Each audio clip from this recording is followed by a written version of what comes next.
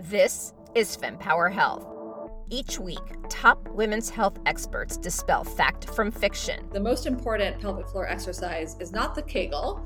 Challenge the status quo. It's never easy to challenge the accepted leaders, and especially if you're a woman. Provide perspective on why your healthcare journey may be so tough. All of that fear and worry, it all upregulates our nervous system, puts us into fight or flight mode, and increases our pain sensitivity. And what you can do about it.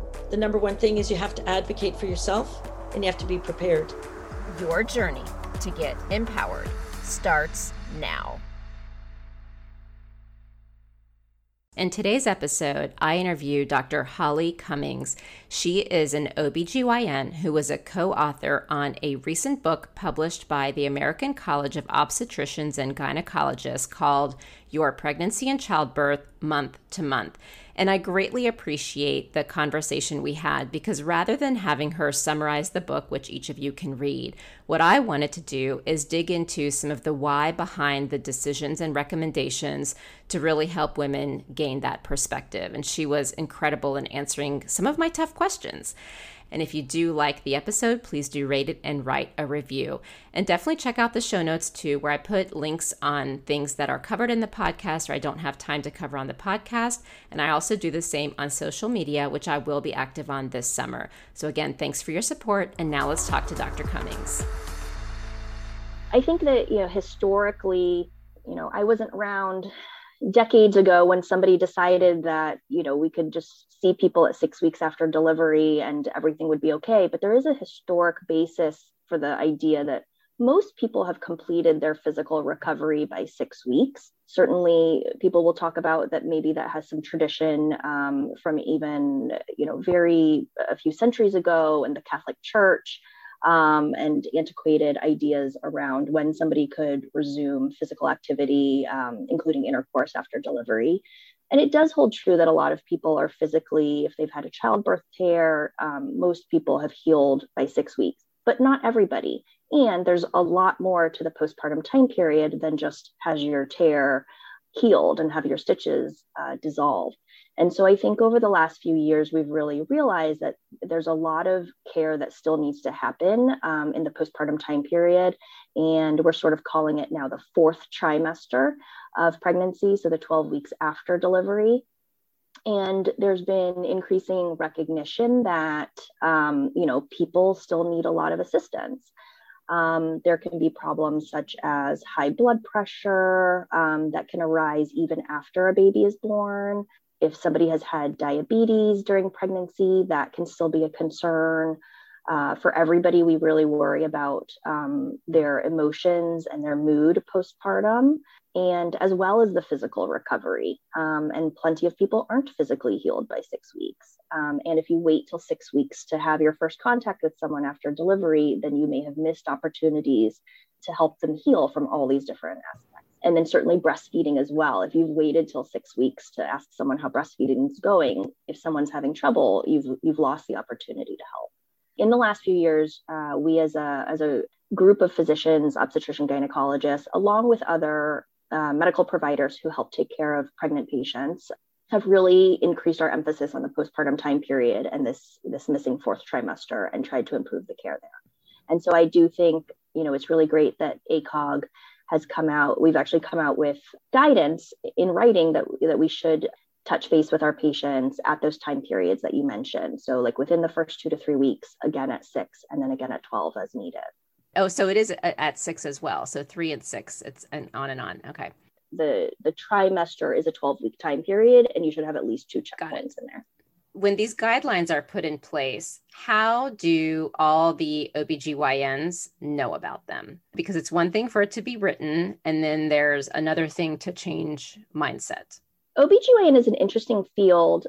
Most OBGYNs in this country do belong to ACOG, the American College of Obstetricians and Gynecologists. I don't have an exact statistic, but compared to other professional medical societies, a larger proportion of practicing OBGYNs in this country do belong to ACOG. And we all, in order to be board certified in obstetrics and gynecology, we undergo annual board certification updates. And some of that process involves making sure that we're up to date with ACOG's guidance. So ACOG publishes two different types of written guidance called practice bulletins and committee opinions. And those are available on their website, also through medical publications. And it's our responsibility as board certified OBGYNs to stay up to date with those recommendations.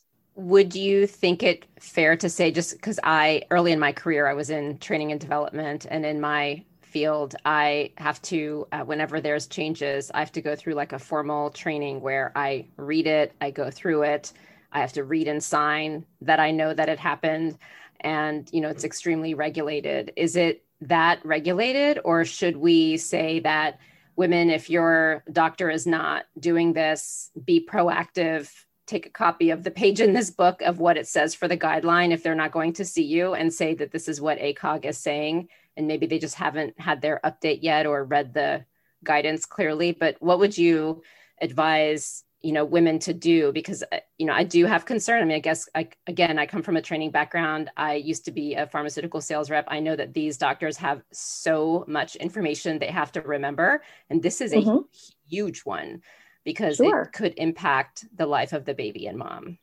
Absolutely. I think there's a wide variety of practice settings in this country. Some physicians are based at tertiary care academic centers. Other people are in community practice, solo practice. Some people practice in very rural settings with very low resources. And so there is going to be a variety of practice patterns and practice settings. However, sort of the commitment we've all made as OBGYNs, as women's health providers, is that we are trying to do the right thing by our patients at all times. And so I do think it's reasonable for a patient to come to her care provider and say, look, this is what I understand the recommendations to be. Is this what I should expect from my experience with you? And if not, why? I think ACOG has done a lot with really taking into consideration all those different practice patterns. So for instance, it's very hard to mandate you must be seen by your provider 3 weeks after childbirth. It might not be possible for the medical practice, and it actually might not even be possible for the patient to get to the office, but allowing for the opportunity of a telephone contact, telemedicine visit, that broadens the opportunities. So I think I always want my patients to be informed about what options are. And I really like it when patients come to me and say, well, this is what I heard, or this is what I read, or, this is what I think, my interpretation of what ACOG says. Can we talk about that? And I always encourage people to do that. And I think providers should be open to it. It does sometimes take more time, in our conversations with the patient, but that's not a bad thing in itself. I would love to be able to spend hours with every single one of my patients, and sometimes the practice setting doesn't allow for it. But when it's important, we should be able to take that time with our patients. Okay. No, thank you for explaining that, because I think what I really want women to understand, and it's so great to talk to clinicians and get that perspective, because there's the reality of the day-to-day, like you all have so much on your plates, and the patients, they're coming from a place of, I don't know what I don't know, or hearing things from different social media outlets, and just really figuring out how to have that collaboration is something that I really try to reinforce in the podcast. So thank you for that. The next piece of it is, how does, when ACOG creates these guidelines, how does that translate into what is covered as a benefit with insurance companies? So is there a process in place so that they're aware? Because, that's a real sticking point. So if you could just maybe explain that piece too, because they need to be caught up to what your guidelines are. And, it's certainly a reality in this country that, insurance coverage sometimes dictates what we're able to do. But part of the benefit of having recommendations like this in writing as an official stance of ACOG is so that we can, on the flip side, come back to the insurance companies and say, look, this is the right thing to do for our patients. And so you should cover it. And so we've seen, since these recommendations for that sort of 3-week check-in postpartum have come out from ACOG, there are more insurance companies covering it. Historically, as part of the So pregnancy care in the United States for a few decades now has been covered under what we call a global package. And so there's a single payment that the insurance company makes to the OBGYN or delivery provider after delivery. And so that covers all 9 months of prenatal care and the delivery and 6 weeks of postpartum care.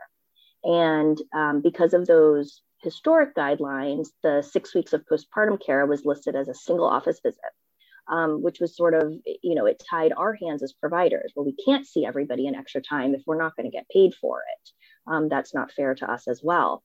And so by having this recommendation in writing, we've been able to come back to the insurance companies and say, this is the right thing to do for our patients, therefore you should also cover it. And so we're starting to see that with some of the payers now, that they are covering that additional visit, which is great. And that's how we slowly move the needle for everybody. It's great to have books like this that you just research as needed. I did not know about this. And again, so many things happen when you have a kid. So maybe this happened, but I don't remember this being told to me. So I at least wanted to call it out in case others are in this situation. And I would have thought the opposite, because breastfeeding, the milk produces all of what the baby needs. And so I was very surprised to hear that if you're breastfeeding, it's important to supplement the baby with vitamin D. But if you are using formula, you don't have to. Do you mind just talking a little bit, and also iron? So it's not just the vitamin D, but also iron. So can you talk a little bit about that? Because I was so surprised, and I just want to make sure people have what they need when they have their baby. Sure, absolutely. Breast milk is absolutely a complete form of nutrition for human babies, and we support exclusive breastfeeding and meeting everybody's breastfeeding goals. But we do know from breast milk analysis that vitamin D is the one thing that breast milk does not contain enough of under our normal diet. Now, what's interesting is I don't know that we know, is this a product of the modern, 21st century industrial diet, or is this something that really, evolutionarily was always a problem? So I don't have the answer there. But it is true that formula has been supplemented with enough vitamin D, but breast milk does not contain enough vitamin D generally. And so we do recommend breastfeeding patients to either supplement the baby with vitamin D, or alternatively, the adult breastfeeding person can take extra vitamin D supplementation. And that is what allows enough vitamin D to get into the breast milk and to the baby. And so the lactating person can either take an extra vitamin D, like vitamin that you just get over the counter, or generally pediatricians will prescribe vitamin D drops for the baby. I was personally really bad at both of them, so I attempted to do both. I had vitamin D capsules for myself and the drops for the baby, and some days I did one and some days I did the other, and I figured between the combo we were getting enough, but it's hard. Thank you for being vulnerable and being honest, because it's true. Like, one of the things I have learned is good enough is good enough. Oh, absolutely. You just do the best you can every day, right? I say that to so many people. Best I can every day. With children, for sure. My son hears it from me a lot. The next postpartum is Kegels. So I've had the fortune of interviewing a few folks who do pelvic floor physical therapy and pelvic floor rehabilitation. And one of the ahas that I had is around the right Kegels. And so when I was reading this section, I was sparking to see what does ACOG say about Kegels? And what I learned is that it depends on what is happening with the pelvic floor, because if you do what most people think of as the Kegels, and that's not why you're having the issue, it can actually make things worse. So I was curious about your thoughts, and perhaps if there's some considerations for potential revisions of what's described here, because I think that that's a really, really important point. Yeah, so I think the Kegel exercises as described here, are correct. And that's generally how we counsel people. But I do agree that they're not necessarily for everyone.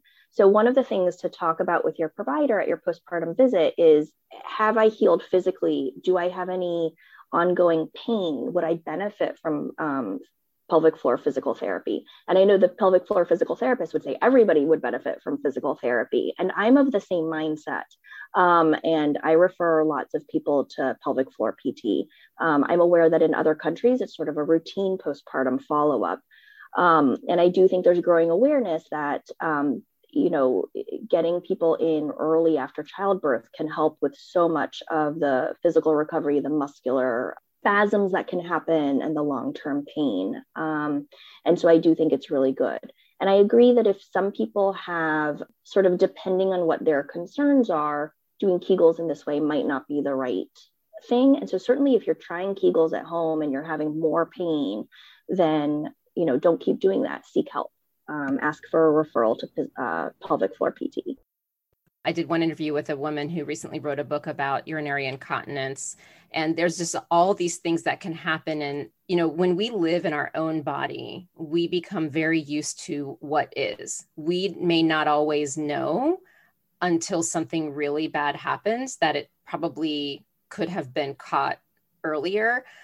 So outside of the luxury of being able to go to a pelvic floor physical therapist in all cases, are there things people should look for outside of just pain that maybe should be a warning sign of probably not a grin and bear it kind of moment? This is a go see your doctor kind of moment. Mm-hmm, absolutely. So any sort of incontinence, and by that we mean leaking anything that you don't want to be leaking. So that can be leaking urine, leaking stool, or leaking gas. So if you don't have control of those bodily functions, you should absolutely seek medical attention.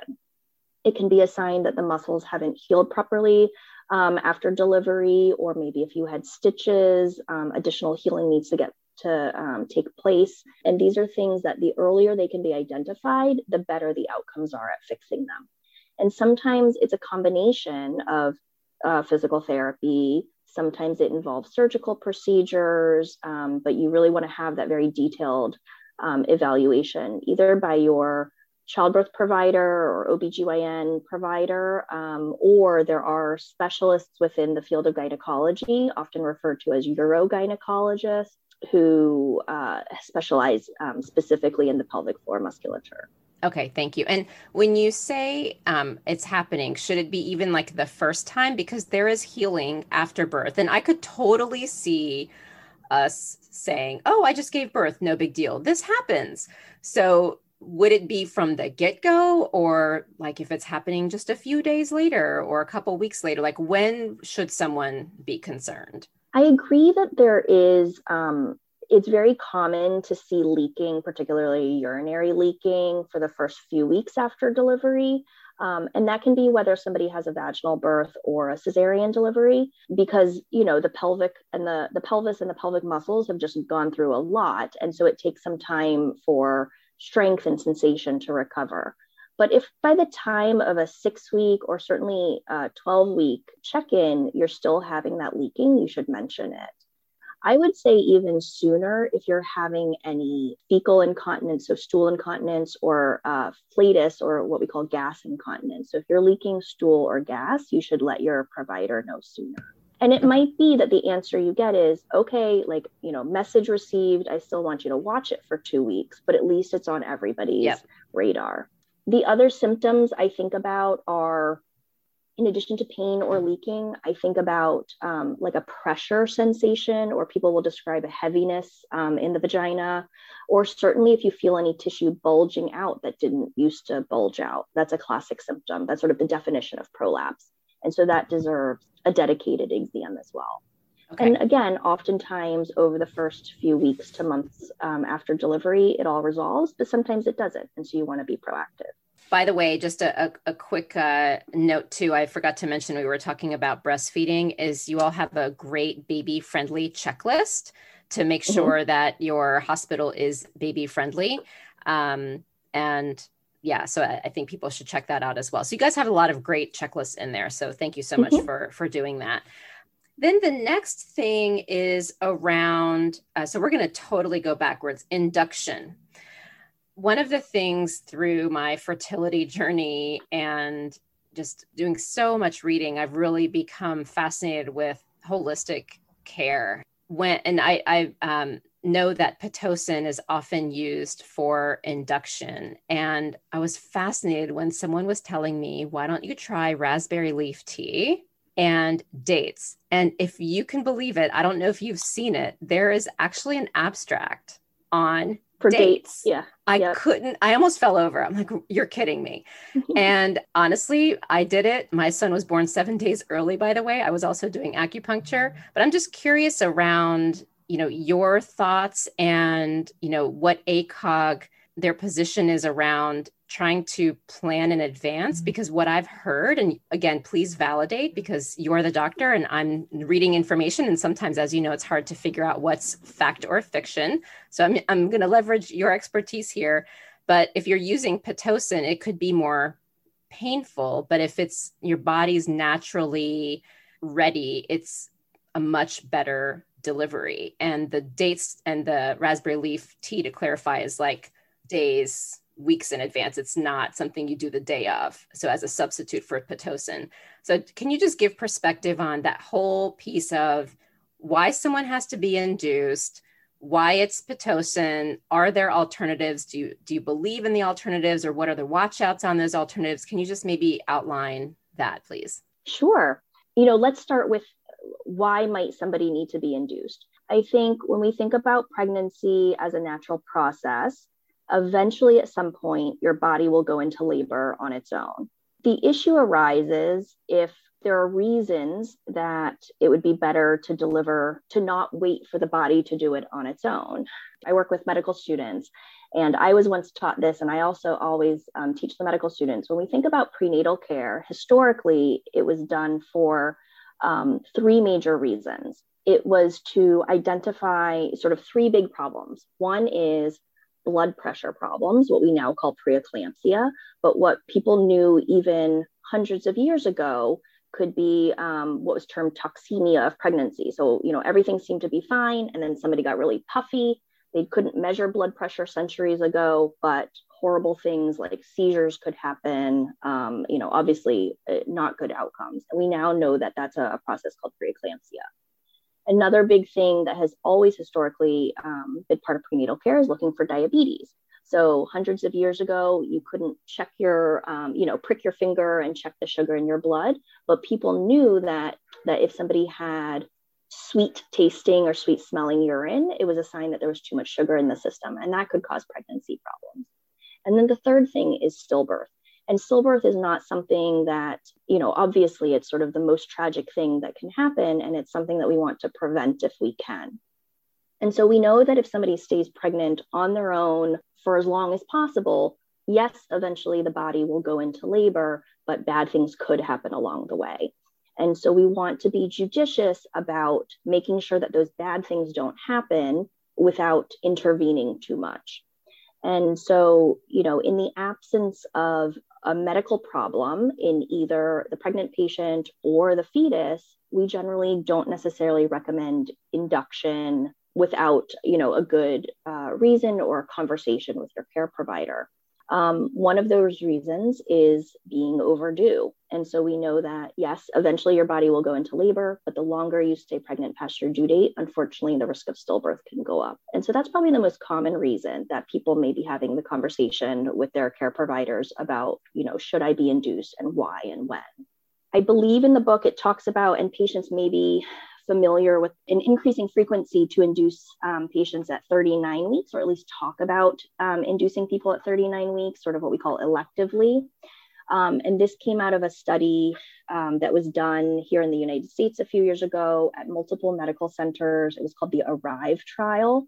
And what it showed was that if you induced patients who otherwise didn't have medical problems, if you induced them at 39 weeks, they had lower rates of C-section and lower rates of a few other outcomes like preeclampsia and stillbirth than if you let the patient stay pregnant and wait till they went into labor on their own.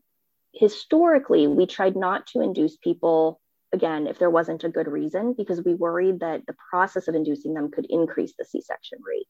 And so what this study showed is that that's not true. So it did not increase the C-section rate if you were induced. And so it has sort of given us the permission to say, if you would like to be induced, we know that this is probably not harmful to you.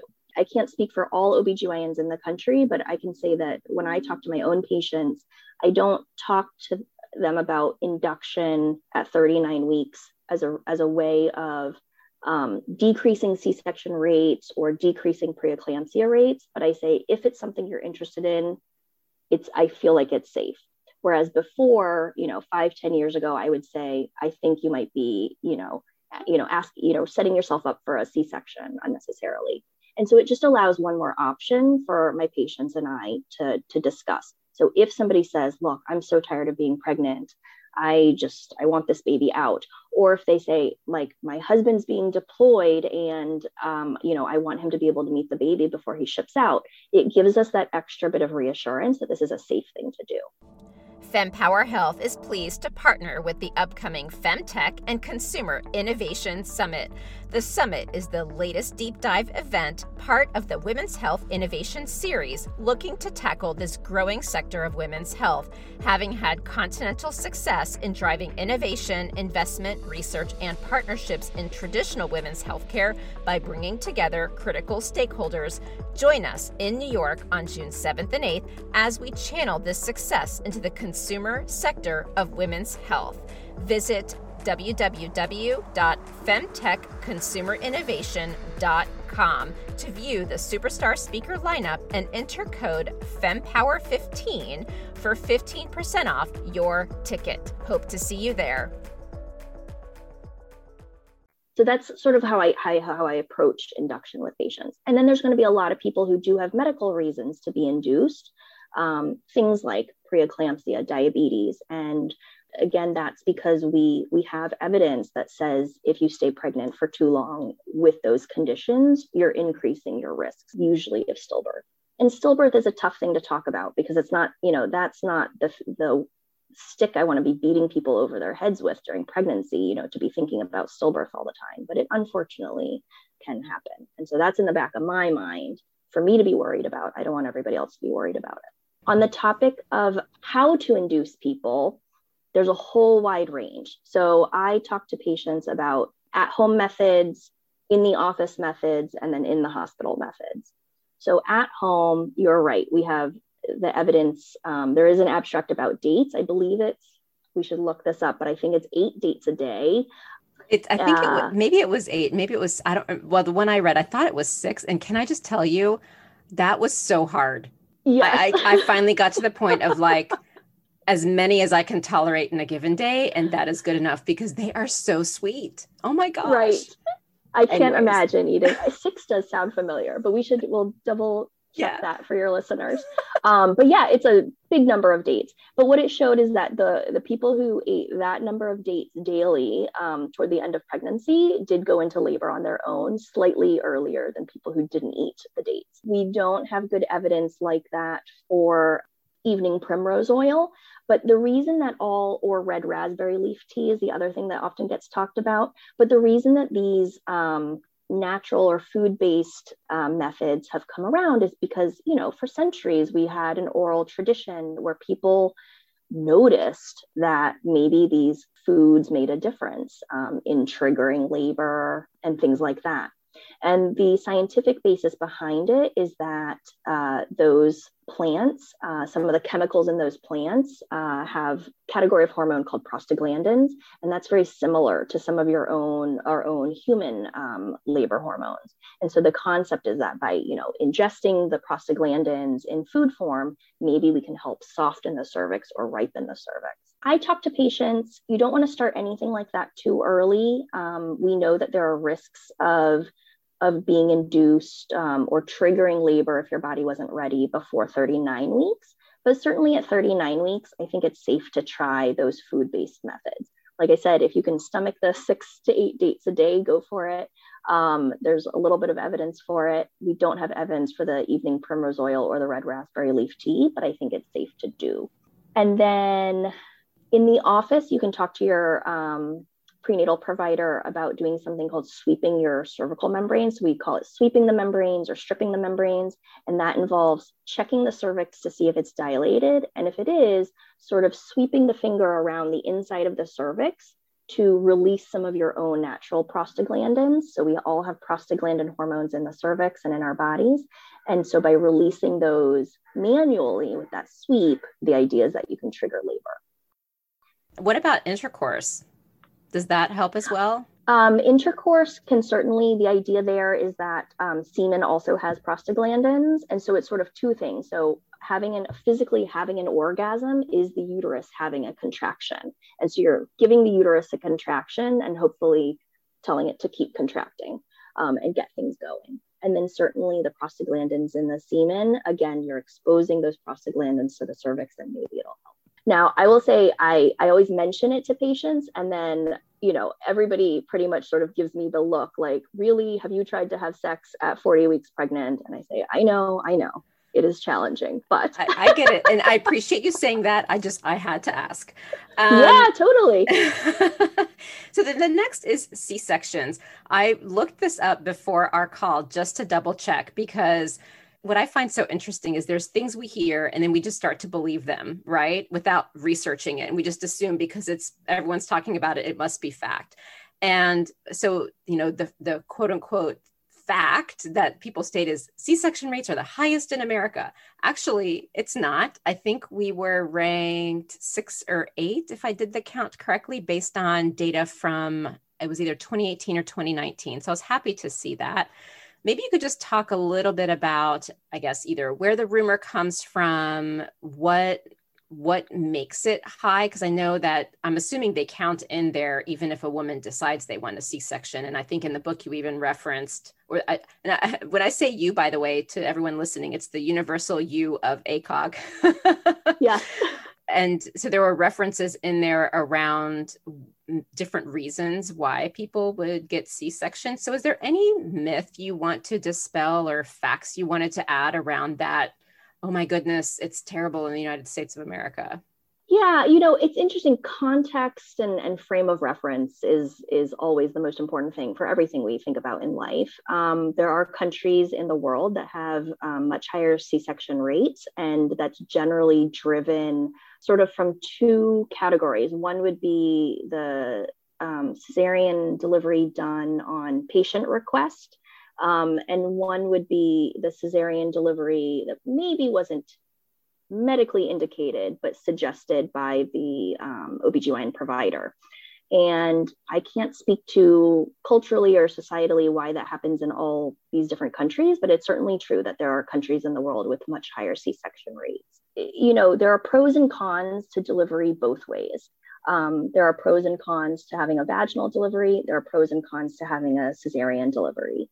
And for most people, they would prefer to have a vaginal birth, and we totally support them in doing that. And we talk about the benefits of vaginal birth for both pregnant patient and the baby. But there are definitely times when a cesarean delivery is indicated, safer for the adult patient or the baby.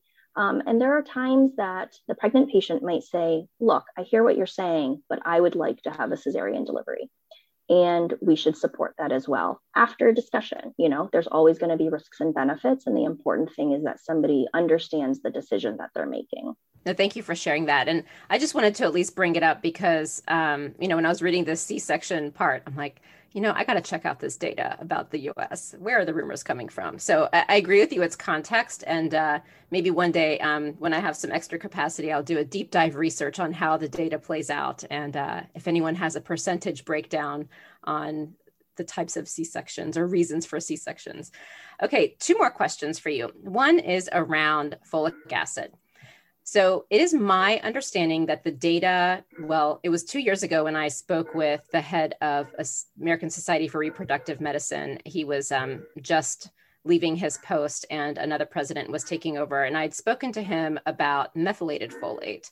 So it is my understanding that a lot of the population has MTHFR, one or both of the is it genes, I think is the term. And as a result, they don't process folic acid properly. And so it's much better to take methylated folate.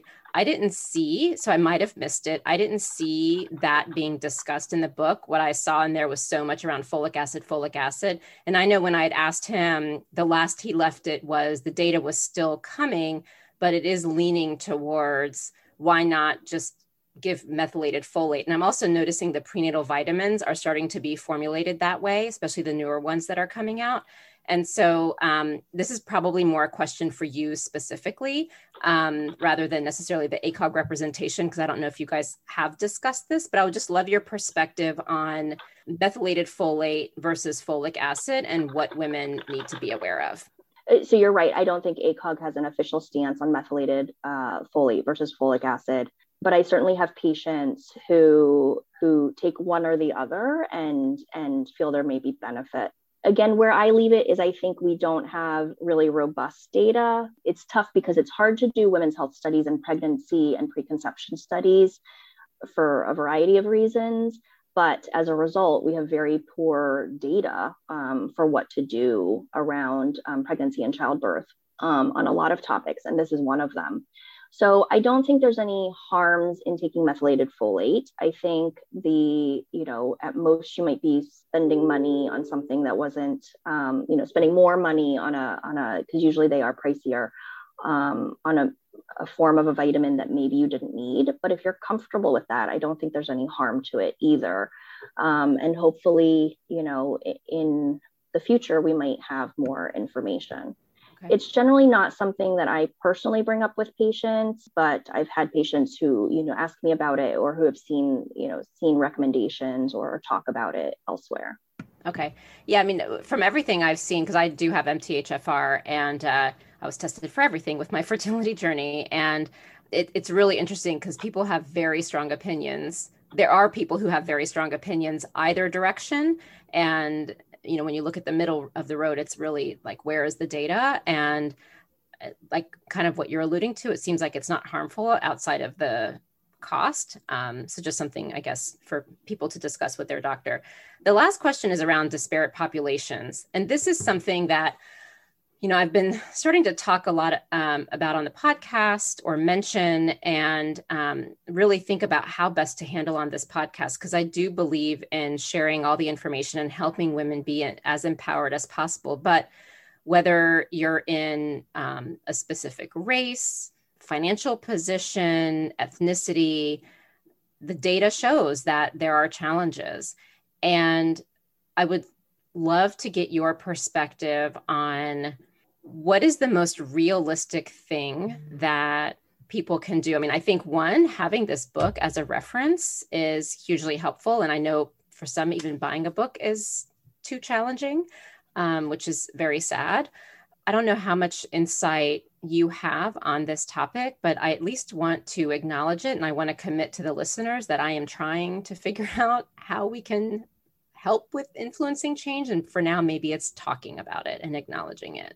I think it's very important to discuss healthcare disparities, health equity, racism, and systemic racism and how it affects healthcare in general, and absolutely very much prenatal care and pregnancy and childbirth. OBGYN as a field has a long history of, unfortunately, being built on the backs of people who were not able to give consent, who were in slavery.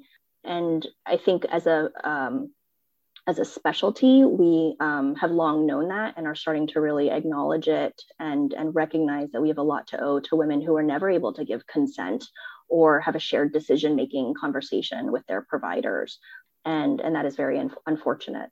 Historically, and when I say historically, I mean even up until the last few years, there have been numerous studies on any number of topics in medicine where it was pointed out that being of a particular race or being of a particular socioeconomic status was a risk factor for some sort of outcome. Simultaneously, we know that race is a social construct. So genetically, from a DNA perspective, there's very little difference in someone of one race or another, between Black and white or Asian, or ethnicities, Hispanic or not Hispanic.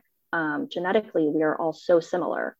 And so how can we say that being of a particular race puts you at a higher risk of high blood pressure when, on the other hand, we say genetically, we're all the same?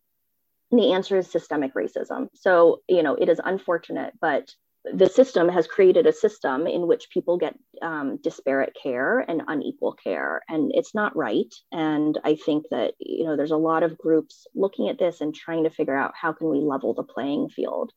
And some of it is everyday resources like having access to food security, safe and affordable housing, having a job that, doesn't create too much stress, because all of those things play into how healthy somebody can be as they prepare for pregnancy or are pregnant, and how they experience pregnancy and childbirth. So that's all really important.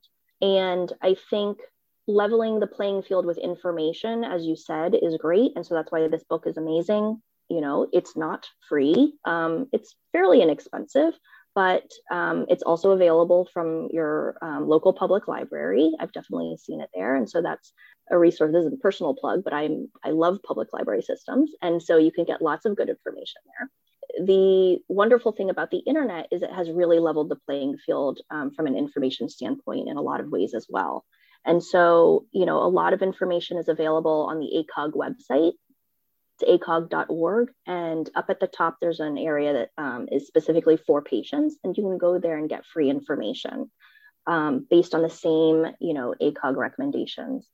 And so as much as possible, and I also acknowledge that not everybody has access to the internet or reliable access to the internet, and so all these things are true, and we just have to do everything we can to make sure that people are getting equal and appropriate care and the best care for them.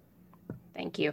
And I acknowledge again, this is like a whole other topic to be sorting through in the country and in the world. And what I am enjoying about asking this of the guests so far is each guest gives a really interesting tip, and that's reasonable. So thank you. I really appreciate it. So this is the official last question I like to ask every guest. What is your greatest hope for women's health? I've been thinking about this a lot, and it's, it's a really heavy question with so many answers. And I actually went through some of your prior episodes and listened to what inspiring things other people had to say. And everything is so important. But my greatest hope is that every patient has the opportunity to work with a healthcare provider who meets them where they are and meshes with them. Ultimately, we're all individual people with individual personalities, and pride myself on trying to get along with everybody and giving them the care that they are looking for. Thank you for tuning in to this discussion on the FemPower Health podcast. You can refer to the show notes for links to information that is referred to in this episode. And if you like this episode and found it timely and valuable, please take a moment to tell a friend or a colleague about FemPower Health. And right after this episode is over, please think of one person who might find this episode helpful and tell them about it. And if your friend is new to podcasting, please show them how to subscribe to our show. And another way to support FemPower Health Podcast is to leave a review where you listen to podcasts. And as a reminder, the information shared by FemPower Health is not medical advice, but for information purposes to enable you to have more effective conversations with your doctor. Always talk to your doctor before making health-related decisions. Additionally, the views expressed by the FemPower Health Podcast guests are their own, and their appearance on the program does not imply an endorsement of them or any entity they represent. See you next week.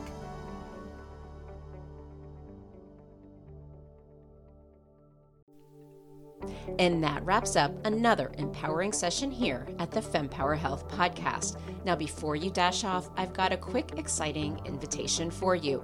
Please join our vibrant community by subscribing to our weekly newsletter, because it's really your frontline update on groundbreaking women's health research, the latest health-enhancing products, fun quizzes to boost your health IQ, and unique discoveries that you won't want to miss.